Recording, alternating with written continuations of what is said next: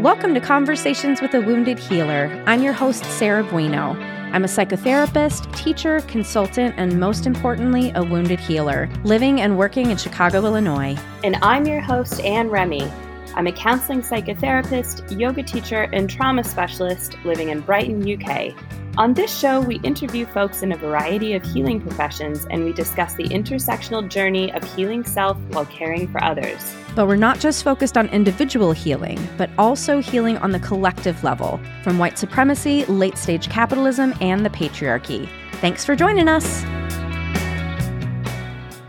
Hey, Sarah. What's up? Just living my darkest life at 4:30 p.m. I know, right? Oh, so you're basically like the same place in the time zone, so it's dark super early. Yes. Blech. Tis very dark. That's what I say about that. Mm-hmm. Just getting all that vitamin D from a supplement now. Yes. Well, praise gibbers craps for supplements. Yeah. Before we get started, speaking of supplements, there we go. That's a better segue. Speaking of supplements. We don't have any. Did you know you can supplement there she did it. Yeah. Did you know you can supplement the money that Sarah spends producing this podcast by buying merch from us? Yay! I'm so good That's at this. very good. Yeah, thank you. tinyurl.com/CWH merch to purchase cute t-shirts and all kinds of fun stuff. You can rate and review us on Apple Podcasts, which helps. And you can support us on Patreon at patreon.com/convoswithawoundedhealer. And coming in January, Sarah and I are going to be actually putting extra exclusive fun content on Patreon. That's right. That makes it even more worth it to support us. That's right. That's right. Sarah, what did you think about this episode with Nadia? Well, let's first talk about British accents because okay. I love them so much. And I love just, being an actor, like there are plenty of times in high school and whatever that you have to like put on other accents. And of course, it never occurred to me that there's more than one British accent. And her accent, where is she from? Ooh, I actually don't know if I asked her that. Well, because you have lived in the UK for a significant period of time, can you tell where people are from based on their accent? Because I've been watching Naked Attraction. Have you heard of this show? Oh, I know, it's terrible. Why? It's terrible. It's the worst of the worst. Because I've run out of TV, and because of the writer's strike. Can I please recommend better British reality television to you? I mean, I just wanted to see a couple dicks. I'm not going to keep watching it. Okay. Don't worry. Okay. I'm not going to judge you. I'm not going to judge you for that. But if I may recommend, I don't know if you can access it in the United States, but it's called First Dates, and it's very wholesome. And they actually try to set people up with people they will like, so there's not drama. And you just watch people's blind dates, and it's real sweet. And you get the gamut of accents on that. Well, can I tell you what I learned from Naked Attraction? Is that British people judge each other based on the accent, and that has a lot to do with class. Yes. So you can grow up right next to somebody and have a completely different accent than them based solely on your class. So you don't often hear like tradespeople coming to our house, like the plumber or the electrician. You don't often hear them sounding like Victoria Beckham, for example. So accents it's a really nuanced thing here in the UK, and I'm very careful to speak too much on it because there's an element of pride involved, and it is a very tricky thing. So like when people move down to London to work, sometimes they're expected to like assimilate their accent so they aren't looked down on. London itself has a bajillion different accents based on if you're from the East. So like think your classic like Dick Van Dyke, which isn't terribly accurate to anything, but like you mean an American actor's British accent is not authentic? It's not even good. Like, but think that, right? That's what most Americans are going to like. Hello, governor. Hello, governor. That's more like East London Cockney, and Cockney accents. Not only do they have their own accent in East London, they have their own language. Yes, they do. I learned that in The Secret Garden. Is that in The Secret Garden? Yeah, two of the characters are Cockney. Yeah. I don't remember that at all. So East London has its own accent. Your accent will change if you are Black, if you're white. You can really hear the Caribbean accent come through in like South London accent. There are accents that I need subtitles for. Apologies to anybody who's from the North, because I cannot understand. Because that almost sounds Scottish to me, usually. Yeah, there's Scottish sounding North, and then there's other, so like there's Scouse, which is Liverpool. Liverpool I can understand. Manchester I cannot. And these two towns are only an hour away from each other. That's wild. So I really struggle to understand Mancunian, which is Manchester, accent. And but Liverpudlian you're good with. Liverpudlian I can mostly, unless they're really just speaking so fast. Essex, oh man, like the Geordie accent I can't understand, and like a very heavy Cornish accent. And Newcastle as well. So there's a lot of accents that I genuinely do need subtitles for.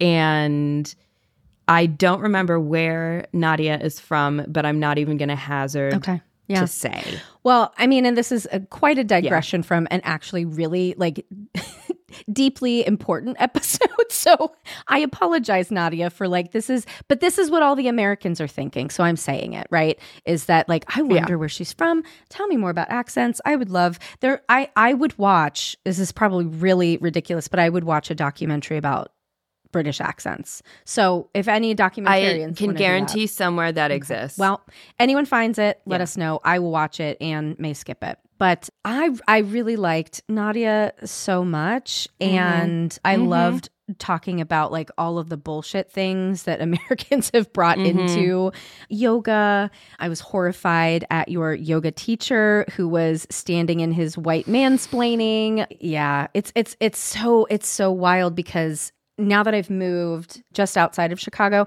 it's funny the things that you can't get, like even just like 30 minutes out of the city. Like I cannot find a yoga studio that has classes at times that I can take them because all of the yoga studios are like privately owned and wonderful and lovely. So like Core Power is like one of my only choices for classes. And truthfully, I spent some time at Core Power, and I find that the teachers who get it are the teachers that I end up liking, right? The ones who they don't just study at Core Power, right? Like they went to India or have gone to other places and have done the work outside of the yoga room. So I loved all of that. And I really want to check out her book. Yeah. One of the things that I really like about this conversation with Nadia is hearing someone else who feels the same way, because it is a very, being a yoga teacher is very tricky, I think, to get the balance of appreciation and appropriation, and also to work in a trauma-informed way. And so to hear Nadia's take on how all of that can exist at the same time, or how all of that has its own place, and how she brings it into her classes. Afterwards, I was like, I'm going to come to one of your classes because, like, this is my vibe. And it can be really difficult to find other yoga teachers who are as fired up about this or who care as much. Mostly, well, it's a really white world, and people really want to feel like they're gurus, or I want to be careful here. There's a very spiritual experience that comes with practicing yoga.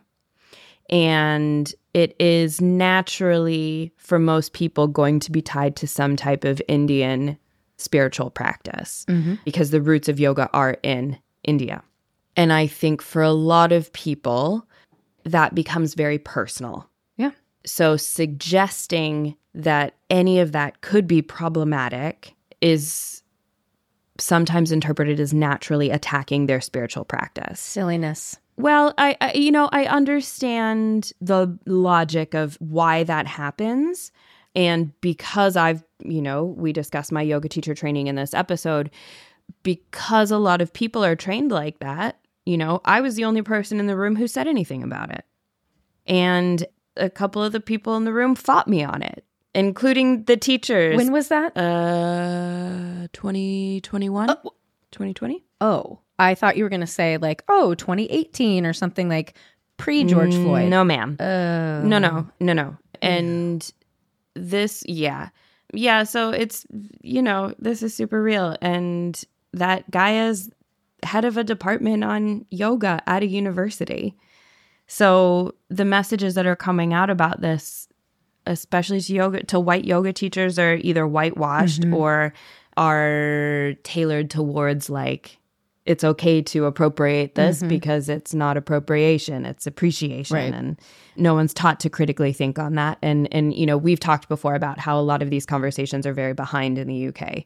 So yeah, so it's a delicate thing to approach with people because spirituality is tied into it. It doesn't feel quite as black and white as things like racism. I mean, if a person, though, is doing their own anti-racism work, they would be able to, it is not necessarily black and white, but it's a simple thing to recognize like, oh, the spiritual practices that I have adopted came from somewhere that has nothing to do with my origin and lineage. And to separate that out is just ego maturity. But because people will criticize witchcraft, right? And say like, oh, it's, heathen and demon and all that sort of stuff. And I understand where they're coming from. And I'm able to also recognize like that has nothing to do with me.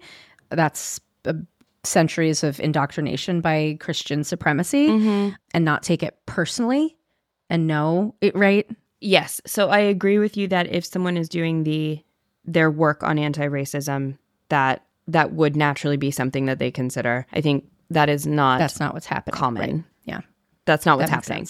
Yeah. So that's not what's happening. It's not what's being encouraged. And in fact, in a lot of ways is being discouraged or looked Silenced, over. Yeah.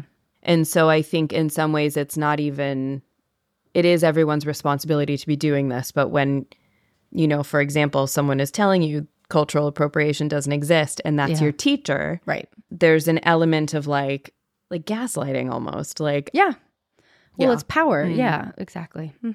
Yep. So Nadia rocks. Nadia and I are going to talk. Yeah, she's fucking great. And she's, taking on these narratives and talking about these like very complex topics. And she's tackling them, I think, with a lot of grace and a lot of fiery. I don't know. She's a warrior pose. Like strong, yet balanced and fierce, yet graceful. Yeah. That's a warrior pose to me. I love it. That's beautiful. Yeah. So let me introduce to you Nadia Gilani. She, her is a yoga teacher and author of the Yoga Manifesto, a part memoir, part polemic on the wellness industry and state of play within modern yoga. So please enjoy this episode and let us know what you think. Are you a therapist stepping into leadership for the first time? Or maybe you've been in a leadership position for a while but are bumping up against new struggles. It's a transformative journey and one that can be deeply rewarding but also filled with unique challenges. Many therapists find themselves in leadership positions because of their exceptional therapeutic skills, yet leading, supervising, or managing others requires a whole new set of competencies not covered in graduate school. Our Authentic Leadership Group is here to help you become the authentic and wholehearted leader you aspire to be. And we believe this journey is best undertaken with the guidance of experienced mentors alongside fellow learners. Authentic Leaders will run February 2024 through September, meeting once monthly on Fridays for 90 minutes. Join me in this journey of self-discovery and leadership mastery, where you'll enhance your leadership skills and forge meaningful connections with fellow therapists who are committed to their own growth and the betterment of the therapy field. To join me and start registration, go to www.headheartbiztherapy.com/authentic-leaders-group. That's headheartbiztherapy.com/authentic-leaders-group. Nadia, welcome to Conversations with a Wounded Healer. Hi, thank you for inviting me. Yeah, I'm so excited to talk to you. Could you start by introducing yourself and telling us a little bit about who you are and what you do? Well, my name's Nadia Gilani, and I'm a writer principally. I also teach yoga, and I guess that's what I've been doing most recently. So I came across your work through Instagram, and you were talking a lot about colonization and yoga, and you also kind of give people little 90-second bites on starting a writing practice. Is that right? I've been doing that now, yeah, but maybe you came across when it might, I don't know how far back you saw the stuff that I was doing, but I started off actually with 60-second videos when I was talking about stuff going on in the yoga world that I was uncomfortable with. But yeah, most recently I've been doing 90-second videos on writing, because obviously I've now written the book that I was I wasn't actually writing then, but I had lots of ideas about, and I suppose they started leaking out on Instagram in little reels. And yeah, colonization, ideas around that, and racism and history, imperialism, all the bad isms, I suppose, were kind of on my mind at the time. Yeah. Yeah. And your book is called The Yoga Manifesto. So I wonder if you could tell us a little bit about what you were experiencing in the yoga world that felt problematic to you, and kind of what led you to writing about it. Yeah, I mean, I think it all happened really quickly. So I've been practicing yoga for a really long time. My mum took me to my first class when I was 16. I'm in my 40s now. And I came to teaching quite late in the day. So I suppose in the intro, maybe I should have sort of said a bit more actually. But I was a news journalist for a really long time. And I'm not going to go into too much of the story because I don't want to give anything away, but there's a big thing happened in my life, a big major life event. So I worked in newspapers, and then I moved into sort of communications jobs, still in a newsy capacity, but with a bit of campaigning and social justice and issues like that. Social justice, I've always been political. And so I moved into that kind of vein. And then this big life event happened, and I just didn't feel like life could go on the way that I was going. And then I'd done a yoga teaching training, just for my own practice. Never wanted to be a yoga teacher. It's a big irony of my life now, but I never wanted to be a yoga teacher. I just thought the world didn't need any more. I don't think I really understood what it meant, because now I love it. And also I suppose I'll bring myself back, because I was running away into the future a bit then, missing some bits out. But I think that, yeah, I understand more what it means now, what yoga teaching now means to me. And I don't think I did then. I think I had this idea of what a yoga teacher was, and I didn't really want to do that. Anyway, I started volunteering for a charity that ran classes for refugees. Obviously, that combines with my whole accessibility, justice kind of angle of life. And then I found it quite terrifying, actually. But then through that, I just started teaching more. And very quickly, I started feeling uncomfortable. So in answer to your question, that was a bit of a long-winded run-up. But in answer to your question, I started noticing that I was often the only person of colour in the room. Yeah. And it was quite a strange power imbalance, because I had all the power in a way, because I'm at the front of the room. And then I noticed that there was a lot of people, who seemed to be coming across the board. So I'm not just talking about ethnic diversity. I'm sort of talking about all of the diversities, obviously gender, more women come, and age, able-bodied, most people are. The ethnicity thing is obviously quite important, but then there's also, I suppose, sexual orientation, like diversity across the board. I wasn't seeing it. And so that was one thing. And then I started just seeing the practice, the way that it was being taught, and having to fit into the way it was taught didn't feel quite right to the way that I've been practicing it. And I should mention that I don't think yoga and I'm talking about London, the London scene, obviously. I think this is a global thing as well, though, because I've been and seen scenes in other countries which are very similar, and like America, for example, but also in other countries, East Asian countries, even in India, of all places. Like, there's a lot of classes that are kind of in these tourist hotspots, which are like mainly white people going to them who are on holiday or whatever, if you go to tourist hotspots like Goa. So that was bothering me. But the thing is, I don't think diversity was ever really a thing in yoga. But I think when I was growing up and, I was going through life in my 20s and stuff, I was just getting on with life and too busy with that to notice. But I think, obviously I was older, but it's really quite interesting when you're the teacher. You see things from a different perspective. Yeah. So that was a big bother of mine. And then also the way that classes were being sold and presented started bothering me. There seemed to be some there seemed to be sort of like some things that were not quite going right. I was going to say misinformation, but I suppose that's not necessarily the right word, but there just seemed to be like a disconnect with the practice that I was familiar with, the thing that everybody was teaching. And then I felt pressure to fit into it. So I ended up, in a short story, I've ended up feeling really sort of quite hugely anxious. I remember feeling really anxious, quite depressed. And, I was complaining to a friend of mine, probably a bit too much, because he said to me, you should write these stories down. And so I started writing some stuff out, mainly just myself, to kind of sort of almost not quite journal it out, but, you know, because I was a journalist for a long time, telling stories is like quite a natural thing for me to do. And it's kind of like the way I make sense of things. But it was an unusual one because I'd always written about other people. So here I was writing about myself, but I turned them into stories, like news stories. And then he said to me, I think you could probably turn this into a book. So that's how it came about. But then I started putting a lot of my own memoir in and my personal story, which I think is quite pertinent. And we'll come to that, to this podcast really, in a way, about being the wounded healer or having our wounds, because there are a lot of wounds that I went through before I taught yoga. And I think part of the issue that I saw, another issue that I saw within the yoga world, was how shiny it was and how it didn't seem to really be serving wounded people. And also people teaching didn't seem to be having, I don't know, I just didn't connect with anybody. I just didn't feel like anybody had any sort of stuff that they'd worked through. And I felt really quite lost. Yeah. You know, because there's a class issue going on as well in the lack of diversity. And also as somebody who's had a working class background, I just didn't feel comfortable with that either. So yeah, I talked a lot about my own journey with yoga, my relationship with yoga, but then also yoga's relationship with the world, I suppose, is where it ends.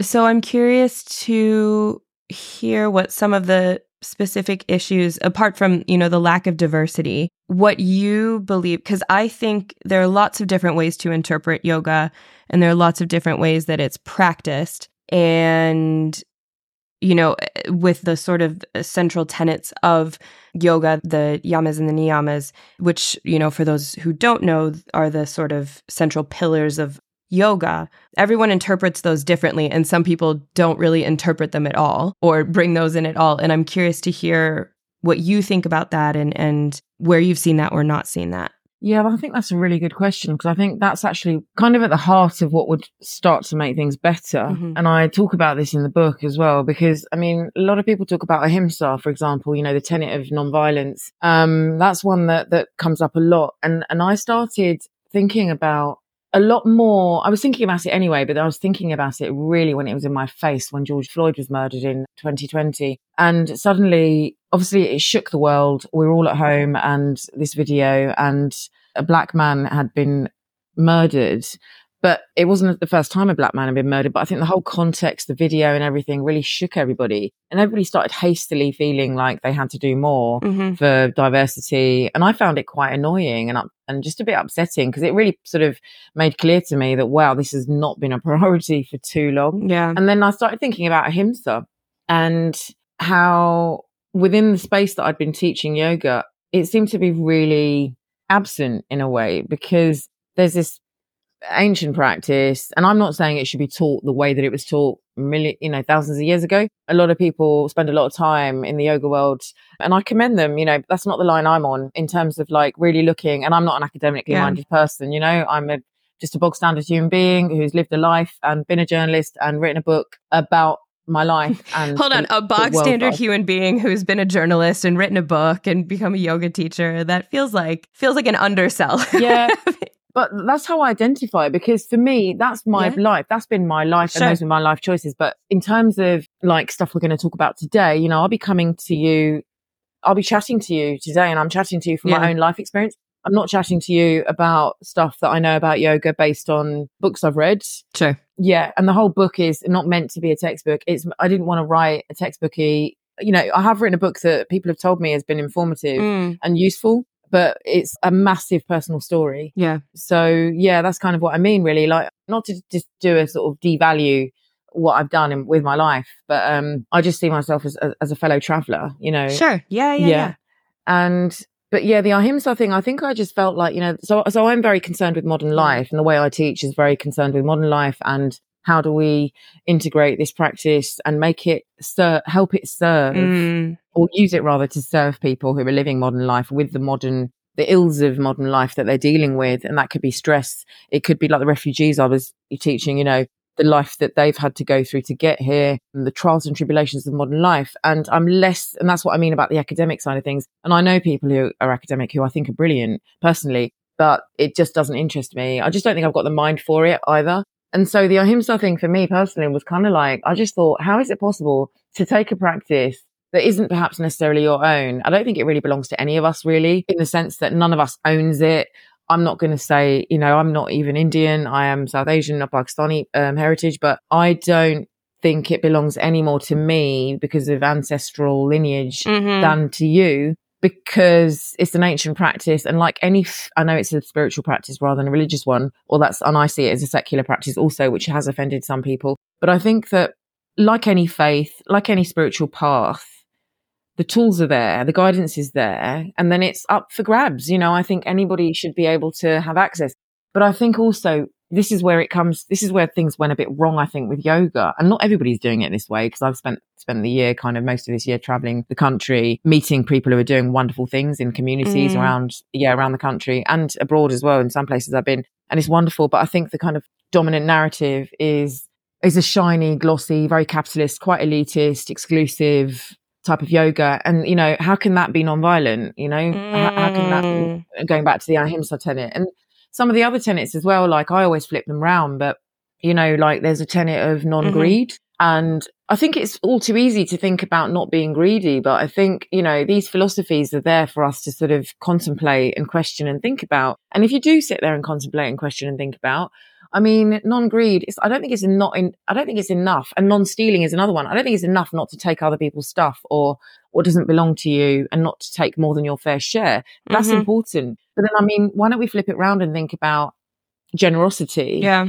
And I don't have a business, but, generosity of time, other people's time, generosity of, in terms of a business, if I had a business, paying people fairly, things like that, in terms of ahimsa, if we're going to take part in a culture or benefit from or enjoy a culture or a practice, an ancient practice. And I think we just need to do it with respect and integrity. And I think that's what I saw was missing. Yeah. Because lots of things are getting thrown in, and the classes are getting quite sort of mixed up with alcohol and puppies and goats, and music, and that turns it into a rave. I'm not saying music is bad, but when it's sort of like feels like it's gone a bit too far. But I think it's like, not to antagonize or contradict myself too much, but I almost feel like you can do some of these things, but just maybe question, check in and see, is it with integrity and respect? And also think about the practice, because like I was talking to somebody the other day. I mean, things generally go over my head now because I've written the book and I've got most things off my chest, but somebody was telling me about a puppy yoga class that's going on in London somewhere, and I don't know where it is. I wasn't really following through, but for me, it always strikes me as how, that just sounds really faffy. It sounds really like a lot of distraction, which sort of defeats the whole purpose of what the practice is for. So I think that's part of it as well. The gimmicky stuff, that's an issue. Yeah, I think a lot about this. So I did my yoga teacher training. I had been practicing yoga for years before I started my therapy training. And my therapy training is very much left the body out. And, now people are a little bit more on board with the idea that, our body holds a lot of our trauma and this, and how you can't separate it from your mental health. But in the middle of my therapy training is when I did my yoga teacher training. And I started to go, holy shit, this is the same thing as therapy training. It's all about understanding yourself, right, creating a deeper connection to yourself so that you can then go out in the world and have a deeper connection with the world and interact with the world better. And I had never, in all of the yoga classes I had been to prior to my therapy training and prior to my yoga teacher training, that had never been communicated to me. So I had been to so many yoga classes and loved doing it without understanding, wait, this is actually meant to be me getting a better understanding of myself and of what nonviolence means to me and what self-study means. And, and it wasn't necessarily even my yoga teacher training that taught me that. And, it's life that teaches us that, right? Yeah. And I did my yoga teacher training in the UK with mostly white people. All of our teachers were white, and we had a guy who his job was kind of the yoga philosophy, the history, and this is a 60-something-year-old white guy who is also the professor of yoga studies at a big university in the UK, he was talking about something, and I said, well, that sounds like cultural appropriation to me. And he said, cultural appropriation doesn't exist. And I said, wow, my dude, you're a white guy who has made his living studying another country as if it's like something exotic, that it's not people, like you're studying animals. Like, And he was so insistent that cultural appropriation does not exist, like could not even entertain the thought. And I was like, that's not nonviolence. Like, and that's not, you're stealing someone else's culture and taking it as your expertise. And so I don't think that a lot of those tenets are taught. And especially then when we take that out into the world of teaching, if the teachers didn't learn that, then they're not transmitting it. Yeah, exactly. No. Yeah. I think, I mean, I didn't learn about that either. I was on a mostly white course as well. I trained in the UK. I did a training in India as well. That wasn't perfect either, to be honest, but I was also the only person of colour on that one, funnily enough. Isn't that interesting? I mean, I 100% believe it. Yeah. Yeah. I mean, the teachers were Indian, so okay. That was that, so that was useful. But yeah, the other students were not. I think the cultural appropriation thing is interesting, isn't it? Because I think a lot of people, I've never actually come across anyone as blatantly as that. I suppose I'm curious to know what his explanation was, but I'll just say that what was his explanation actually? There wasn't one. And there wasn't one. He took it even further to say that if anybody was being harmed, he took it further to say that if anyone was being harmed, it was the white people that the Indians went to the United States and sold yoga to because they were taking their money. Wow. You can't make this up. He was like, the Indian people came to the United States in the 60s and tried to sell this as like a whole thing. And, a lot of people gave a lot of money to it. And I just like sat there dumbfounded. Yeah. Because where do you even start? It's interesting because I do actually mention this. I touch on this briefly in my book where the big sort of soapbox chapter comes kind of like towards the end. It's a book of 3 parts, really. The first part is my personal story. The middle part is kind of like the yoga teaching stuff where I had the discoveries. And then towards the end, I sort of look at solutions. And just before the solutions, I do a big sort of like close magnify glass on this situation. And one of the things I sort of touch on is just to acknowledge what he's saying in a sense that the yoga teachers, the Indian teachers who popularized yoga in the West, they did want it to spread, I suppose it's like missionaries who want to spread the faith that they're following and that they believe is going to help people. And they did make money off it. And, that's the way that it was and that's all good. But I think before we came on, we were talking about compassion before we came on to record. And I think the big thing missing here in his whole outlook seems to be compassion, empathy, and also doing it with grace, because I feel like it's interesting because he didn't even mention appreciation, which is the thing that I've come across most, where people are saying they deny cultural appropriation is happening and they say it's appreciation and that there's a fine line between appropriation and appreciation. Now, I don't fully agree with that. Well, I don't partially even agree with that. I don't see the line. I just think it gets rubbed out all the time and there's no line to me. Maybe it's because I'm more sensitive to these things because I'm not white, but then there's you and there are loads of white people I know who I'm friends with and who I work with who are very aware of, the difference between appreciation and appropriation. And I think, again, if you're not sure, a really good way because I do also meet a lot of anxious people who want to do, because these are the times we live in, who want to do things in a kind way, particularly since the book's come out and people kind of, think I've got all the answers and I haven't, but I have got my own experience and everything I do is from my own heart because I wrote the book from my heart. And I sort of say to them, checking in with yourself, coming back to your own practice. This is often like teachers or new teachers, particularly who are asking me these questions about how they can do things because they want to respect it, but they're worried they're going to get it wrong. And I almost encourage it, make mistakes, make more mistakes. Learn, grow, and move forward. I think it's become, because of the climate we live in, and I think it's tricky. It's become, we're living in a world that doesn't really want us to change our mind or make mistakes so much. We get cancelled. There's risk of being cancelled. There's risk of never living it down, which I think is a real massive shame. It's more than a shame, isn't it? I just don't think it's useful for progress. But I suppose I've drifted off a bit here, but I think that the appropriation thing is undeniable. And I think he went really wrong when he went down that line about the money and stuff. Cause it did happen, but I suppose it's the way you tell the story. I mean, they did want to spread the practice, but then it's a case of like, look at what we've taken it off and done with it. That's the kind of problem. Yeah. And I'm curious, so coming back to appropriation versus appreciation, and I don't think you went on much of a tangent when we talked about cancel culture, and because it is, I mean, I think a lot of people are worried to get things wrong. And I'm interested to hear where you feel like what would be appreciation versus what you interpret as appropriation, specifically in the yoga practice. And I'm not asking you to say like, what are the rules, but what's your interpretation of that?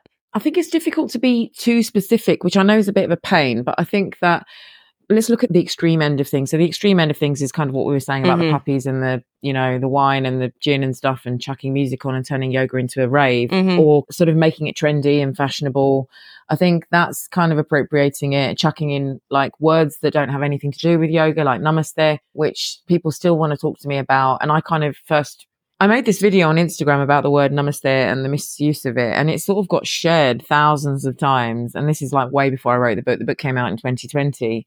And there was a real mix of opinion. There were loads of people, mainly South Asian, getting in touch with me and saying, wow, thank God somebody said something about this. And then there were loads of other people, a lot of women in the States, actually, yoga teachers who were kind of shocked. And rather than asking me more about it, kind of were explaining why they said it and what it meant to them, and that it was a nod to India, somebody said.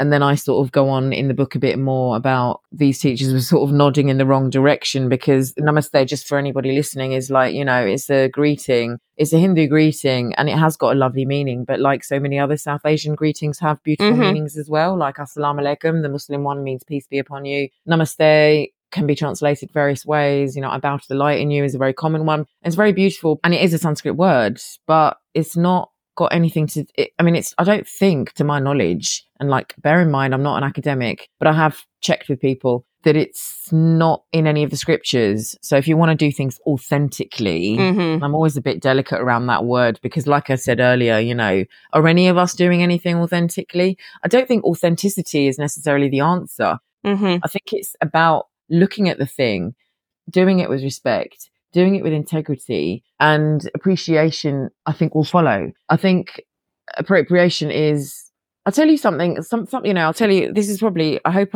maybe I've wandered off a bit too much, but I'll tell you. Nope, I'm still with you. Yeah. I was sometimes worried because this is when I was writing the book, I think it's like, this happened a lot when I was writing because it's just the way I think. And then I just keep thinking of all these threads. But somebody who said it much better than me outside of the yoga context, but I think we can apply it and it might help make sense of this, is the Jamaican novelist Marlon James once said that the issue with cultural appropriation is not even the appropriation necessarily itself. It's taking a thing out of context and then repackaging it, repurposing it, and pretending that you came up with it yourself. And I mean, I'm saying that in my words, but that's the kind of gist of what he was saying. And I thought, wow, he's really nailed it. I think that's kind of what it is. And that's kind of what's happening over here, at least mostly what I've seen in London, but then I've seen it in other countries as well. And also, I suppose it's like in other contexts, you know, it's like wearing bindis at music festivals. Bindis don't have any connection to my life because I didn't have a Hindu upbringing and I'm not practicing in that way at all. You know, bindis have a religious significance in the middle of the forehead, but you know, it's a fashion accessory for people who don't have any connection with that faith. Yeah.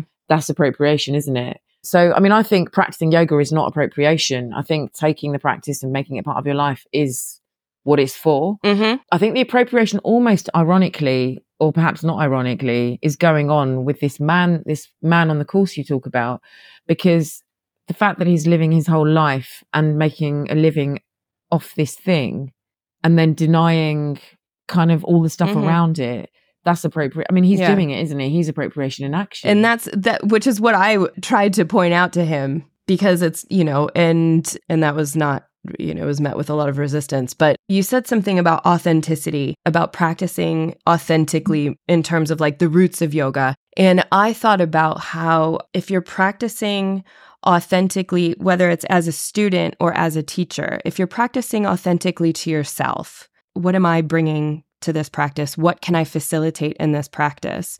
It almost mitigates the risk of sort of, in air quotes, getting things wrong, you know, because you're not putting on a show. And that's, I think, where so much appropriation happens, is when we're trying to put on, with the Sanskrit and the namaste and the chanting, if we're putting on a show and we're not authentic to ourselves, therefore not authentic to the practice. Does that make sense? Completely. You've really hit the nail on the head. I mean, I think for me personally as well, in my journey in 2020, I had another series of loads of things kind of went a bit wrong. I had a big breakup. I had some personal stuff going on. I've written about all this stuff in the book, and loads of people had personal problems, didn't they, in 2020 and beyond. And everything started going wrong. And it was really quite a difficult time. And I was kind of on the floor and I had nowhere else to go. I couldn't practice. I didn't want to do it anymore. Was it going to work this time? It was a real bad time. But 3 years on now, I sort of feel like I couldn't have seen this at the time, but it really has changed my approach to the practice and the way that I, then go on and teach in a way that is so more true to my experience of the practice. And I do everything from the heart, like it's checking in with yourself and following your heart. And this is what I say to people when I meet them, because I think it's really, if people want to read books and they want to get to do things authentically according to the way that it was done thousands of years ago, that's up to them. I don't do it that way. For me, and I think it's also on the authenticity point, when you were talking, I was thinking about how on the courses, I don't know about other courses, but in terms of my course, there's so much to learn that there isn't really that messaging going on the trainings. People are so busy the tutors are trying to cram in the anatomy and the philosophy, and they just want to get the data and the info across. And we are sitting there, because it's intense, isn't it? Like whenever you do a teach training, however long it might be, whether it's a year or whatever. I mean, the year ones, I think, are a good way to go, not the crash courses. But I mean, even when it's spread out, you've got so much going on because it's such a personal practice. You've got your life going on in the middle. And I mean, both trainings I did, people had some like mega transformative things happen, marriages ended, people made big life decisions, and that's the nature of the beast. That's the nature of life, at least. And then that's the nature of the practice. So I think what I say to people is, and this is as a human being, not as an expert, but when they're panicking about doing things authentically, is I just say, come back to your own practice. Remember why you started. And this is actually something that I said to myself when I was writing my book. So it's a question that I often ask myself about all things, which is when you hit a wall, which is what I think happens for a lot of people, especially in this climate we talked about earlier, with how everything's quite fraught and we're scared of making mistakes, saying the wrong thing, is nobody's going to, I think, be offended by an inquiring mind. So I think asking questions in a sensitive, inquiring way, I think is a good way to go, rather than taking the approach of, oh, we can't say anything anymore. I just think that's a bit defeatist, because I ask questions all the time and am generally met with a positive response, So I think asking around about things that you want to know about, but then when I get stuck and I hit a wall, with anything, and particularly with practice, because it was going on at that time in 2020, I just could not face anything. I had to go inside. There was nowhere else to go.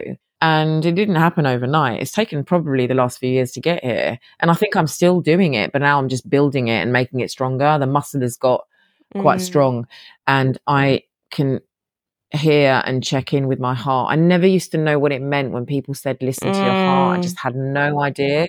Gut feelings, what on earth are they? I've got brilliant instincts, but I wasn't listening to them. And now, if it doesn't feel right, it probably isn't. That's what I say to people. Yeah. And I say that to people also when I'm teaching. Like, if I come and do an assist with you, if I come and do an adjustment and it doesn't feel right, it definitely isn't. So tell me. I encourage autonomy, which is again something that I think is lacking in the yoga world. I encourage people put their arm straight in the air so that I can see them and I won't miss them. I encourage them to say, no, don't assist me, because I might be a stranger. They might have met me for the first time. I'm sensitive to that. I had so many adjustments that I put up with, inappropriate ones, but also just ones that were too strong for me. I didn't feel like I could say no. I think these are problems as well in the modern world as well, because it's a lot of people just come and they just take what we're putting on, and I don't think that's right. I think this is a dialogue. Yeah, so something that I do at the beginning of all of my classes is to say, you know your body better than I do. And if I offer you a pose, it's just that. It's an offering, and you can say no to it. That's beautiful. The second yoga teacher training I did was trauma-sensitive yoga, and it's all about invitational language. And I learned how problematic a lot of our teaching language can be. And it's completely changed the way that I teach, where now I'm like, you don't want to do that? Don't do that. And I'm really lucky that the studio where I teach in Brighton, a lot of the teachers share that vibe, where people are like, this is all just different ways of self-exploration. Take what works for you and leave what doesn't. So you're making, because I often say these are just suggestions. Yeah. If there's something better that you know, or you want to try, please take is that kind of what you're It's exactly saying? That. Like if I say downward dog and you go, nope, child's pose, or if you want to bring another leg in the air, or your body knows what it needs. And I think it's so important, just as you said, I had this intuition that I wasn't listening to. It's helping people grow that ability to listen to themselves.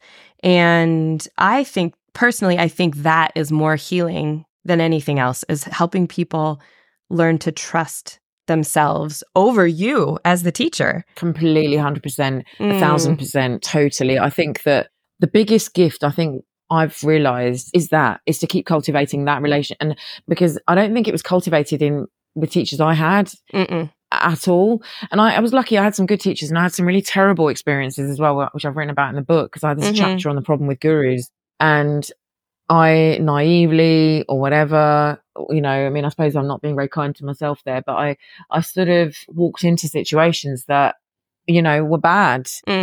Because I think a lot of people do come to the practice because they want to change something, don't we? And it might be physical to start with. It might be stay physical, or it might be emotional, spiritual. My mum took me because I was in a really bad way. I had a terrible relationship with my body. I was starving. I didn't want to eat properly. Then I started throwing up. It was just messy times, right? And it didn't cure me overnight, but it opened something.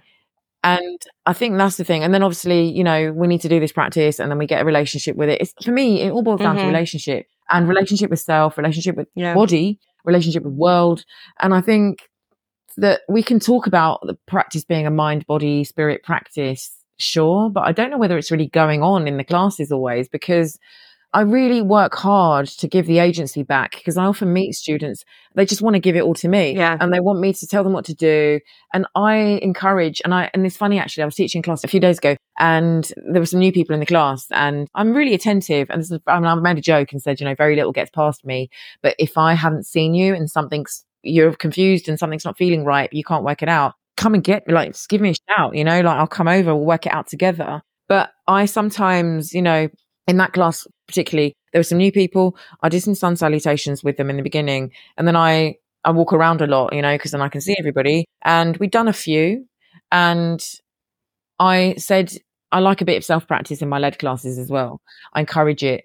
And I know it freaks people out sometimes, but they're safe. I want them to know that they're safe. So I keep talking to them, and I'm here if they need me. So I say what might come next. And I say to them also, I want you to just work it through, because if you're listening to me the whole time, how can you do that and be in the body and listen to your breath? If you're just working out where the hand and the foot goes and all of that, it's just too much. And so I was going to just say, if you get it wrong, but I mean, of course there's no wrong, but I just mean obviously we're following a sequence. And if you forget, that's part of remembering it, I think, and I say to them, I'll see you and I'm here. But then I explain to them why I've done it, because then I want them to know that, it's by design. I haven't just wandered off the front of the mat in a kind of careless way. Yeah. I want them to stop relying on me, And then I go, it's really strange because I'm not a parent, but I think in a way it's because I'm not a parent and obviously there's teaching, isn't there? But I mean, I see myself as somebody there to guide and show the way, but I want you to show me the way as well. But I think a lot of people come in and they don't know that that's an option. And so I'm curious what you think about the term healer as applied to what you're doing. That's really interesting, because I don't really know. I think that's such a big topic. I don't know whether it sort of applies. I don't identify as a healer because I don't know if I'm qualified for that, because I have had such a messy life with all my trials and tribulations that I've been through, and my body's been through a lot, because I've put it through a lot of terrible things and I've harmed my body. But I think healing is something that perhaps we can facilitate for other people. So I've had lots of unexpected healing experiences by myself in the most unusual ways. And I've only just sort of been aware of them sort of in recent years. I mean, I ride my bike everywhere and in London where I live. And when I first started cycling again, because I had a big accident 10 years before I started cycling again. And I started cycling again, maybe I think last year. And it was a really healing experience for me, because it was like independence, learning how to do it again on my own. And also because I found public transport really difficult, more than I did, before the pandemic, I suppose. I saw it as a real healing thing. And I suppose there wasn't anybody else there showing me the way. But I think, I don't know. I don't identify as a healer, but I think in a way I know firsthand from classes that I've taught for all the years I've been teaching that this practice can change lives. And it's a huge privilege and a huge honor when people trust me to rest with me. And I see it more as a healing experience or a healing exchange, but it needs to be on their terms. Yeah. So I'm never going to be like, you're coming here and I'm going to heal. And also at the end of classes, I always ask people to just observe. I love this. My favorite thing to do at the end of class is to just, we check in with ourselves before we part ways. And I always ask them to just notice if anything's shifted, anything's changed. And it's often quite subtle, isn't it? But we might find that thing. If we find something, make a note of it. And then I always like to tell people that, to just know that it was you that did that. Ooh, I love that. I'm going to steal that for my classes. But of course, please. But do you know what I mean, though? Because it's like I spent so many years. I say this as someone who didn't do that myself, didn't do the owning of the thing that had happened, because you just think, oh my gosh, this teacher, that they've done it. And it's kind of like putting all the power away, giving the agency away. And it's kind of like, I am here. We shared this space in the community at this morning, at this lunchtime, at this evening, whenever the class is. And I'm showing the way, maybe I'm teaching them a breathing technique that they haven't done before or whatever. But I love it when people, because you don't always get feedback because people need to have their experience. But sometimes when people it was a few months ago, I did a workshop and a woman came up to me and said to me, gosh, in the meditation, she said, that we did at the end, she said she just experienced this. I can't remember how she described it, because she said lots of things, but she was kind of sort of saying it was kind of like there was nothing. Like there was just nothing, and it didn't last long. And I said, that's why we practice. We keep practicing. And she said, I've never had that before. And I said, wow. And she said, it happened in your class. And I just thought it was such wonderful that she shared this with me, because I thought, wow, to be present. Yeah. When someone has something that they feel moved to share is wonderful. But I suppose that's a really long-winded answer. But again, that's what I think about the word healer. I mean, I suppose don't want the responsibility, because I don't know whether it's going to work for you. Sure. But I'll hold your hand and sit next to you and, walk through it with you. That's kind of how I see my position. Yeah. So what about the term wounded healer? Do you know, I really kind of loved it when you contacted me, because I've never really resonated with the word healer in isolation on its own, because of all the reasons. I suppose it's so complicated for me. I can't give you a straight answer, I've just gone all over the places. But I really what I liked about it was I felt like, oh my God, I think that resonates with me more than the other one, because, I see myself as a very emotional writer and I teach from that place. I generally don't really know what I'm going to say in class, because what I say will depend on who I see. That's what I mean about it being a dialogue, like it is based on who I'm not just going in there with a script. I've got everything in my back pocket and I pull out the things that are feeling resonant, right and resonant for the time. Because also I feel like I've got a lot of wounds, and I think I've learned through therapy as well, because I think I spent a long time misguidedly, I suppose, thinking there's something wrong with me and that I needed to cure or rid the wounds. But actually, as we know, and I know this from personal experience, I believe that the pains in the body, the aches and pains in the body, can be any number of things, can't they? Yeah. Emotional stuff. And I think that rather than purging and getting rid of whatever it is, to just tend to the wounds and to hold them tenderly. And obviously, these are not overnight things we learn. And rather than, I masked a lot of my wounds, I think, which I didn't even recognize as wounds. That was the first big problem. And also with drinking and with the food and with other things, I was refusing to feel the wounds. And then through therapy, uncovering the wounds, which has been devastatingly painful. Oh, yeah. As you know, and then learning to tend to them, and hold them, maybe like as tenderly as we might hold a newborn baby, and like look after the wounds. And like, 'cause the other thing we might do as well, which I certainly did and have done, is protection, complete protection, locking the heart away. I can't be hurt again, which I think is another issue, isn't it? Because then we're missing out on life and connection and all of that. So I think, wounded healer, I think really speaks to the bog standard human being part of me, because you know, like, because that's who I am. I'm wounded and battered and bruised. I'm surviving, and I have survived, and I want to tell people as well about the wounds, because I want them to know, because then they will tell me about their wounds, and it's okay. But I think that's so normalizing. So something I like to do with my yoga students is, if I'm demonstrating something that's more complicated, I like to tell them, this took me years. Yes. Yeah. Same. Because, you know, I've had teachers who just go right up into a headstand like it's nothing. And like, you know, you're like, whoa. Yeah. But you're normalizing the human experience, right? I tell people, I go into back bends and half the time I start crying. And I've been doing yoga for years, right? And that, you know, hits on a lot of the way that I hold my trauma and my pain and my da-da-da. So if you're experiencing anger when you go into this, if you're experiencing, you know, like, that is okay. And this is an okay place for that to be. So what you just said is you're just normalizing the human experience so that other people know that it's safe to also be normal humans as well. Yeah. And I think also letting them know that this is to be expected. It's like, also, I think as well, not to dwell on it too much, but just to touch back on like some of the problems, I think, you know, in terms of yoga, like, you know, because it's multi-layered. It's like, we can talk about cultural appropriation to the end, but it's not just that. I mean, on a human level, letting people know that, you know, if we're doing something that's really heart-opening, I'm not going to tell them to crack their hearts open. Maybe they're not ready. I mean, it's irresponsible. It might be too much. I mean, like, again, going back to that 2020 time when I was on the floor and like life felt like it had been burnt down to the ground. And I'm not exaggerating. I mean, you know, I'm speaking in very sort of like catastrophic terms, but it was really, really bad. And there was no way I was going to do any back bending. Like, no way. There was a lock and key that had gone on, and it had to be like that for a while.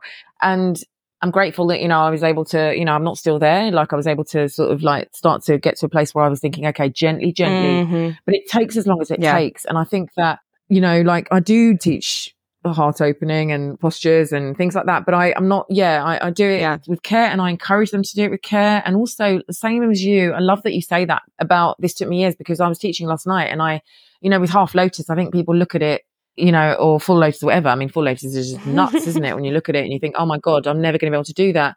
I don't want people to think that. I want them to know that this came with practice. Yeah. I mean, I think people who are hypermobile, who are teaching yoga, should tell people that they're hypermobile. I think people who've been dancing for years should tell people that they've got these abilities, because, and I don't know whether they always do, whereas I didn't have a body that was really made for yoga. And actually my body changes. There's lots of things that have stayed and generally stay the same. But there's, because of the weight nature of how I live my life, you know, walking, cycling, strength training, my muscles have changed. So I can't do certain things I could before. But I say to people, you know, this is why. And also, let's try and just take it back a notch and enjoy being present in the practice, you know? Yeah.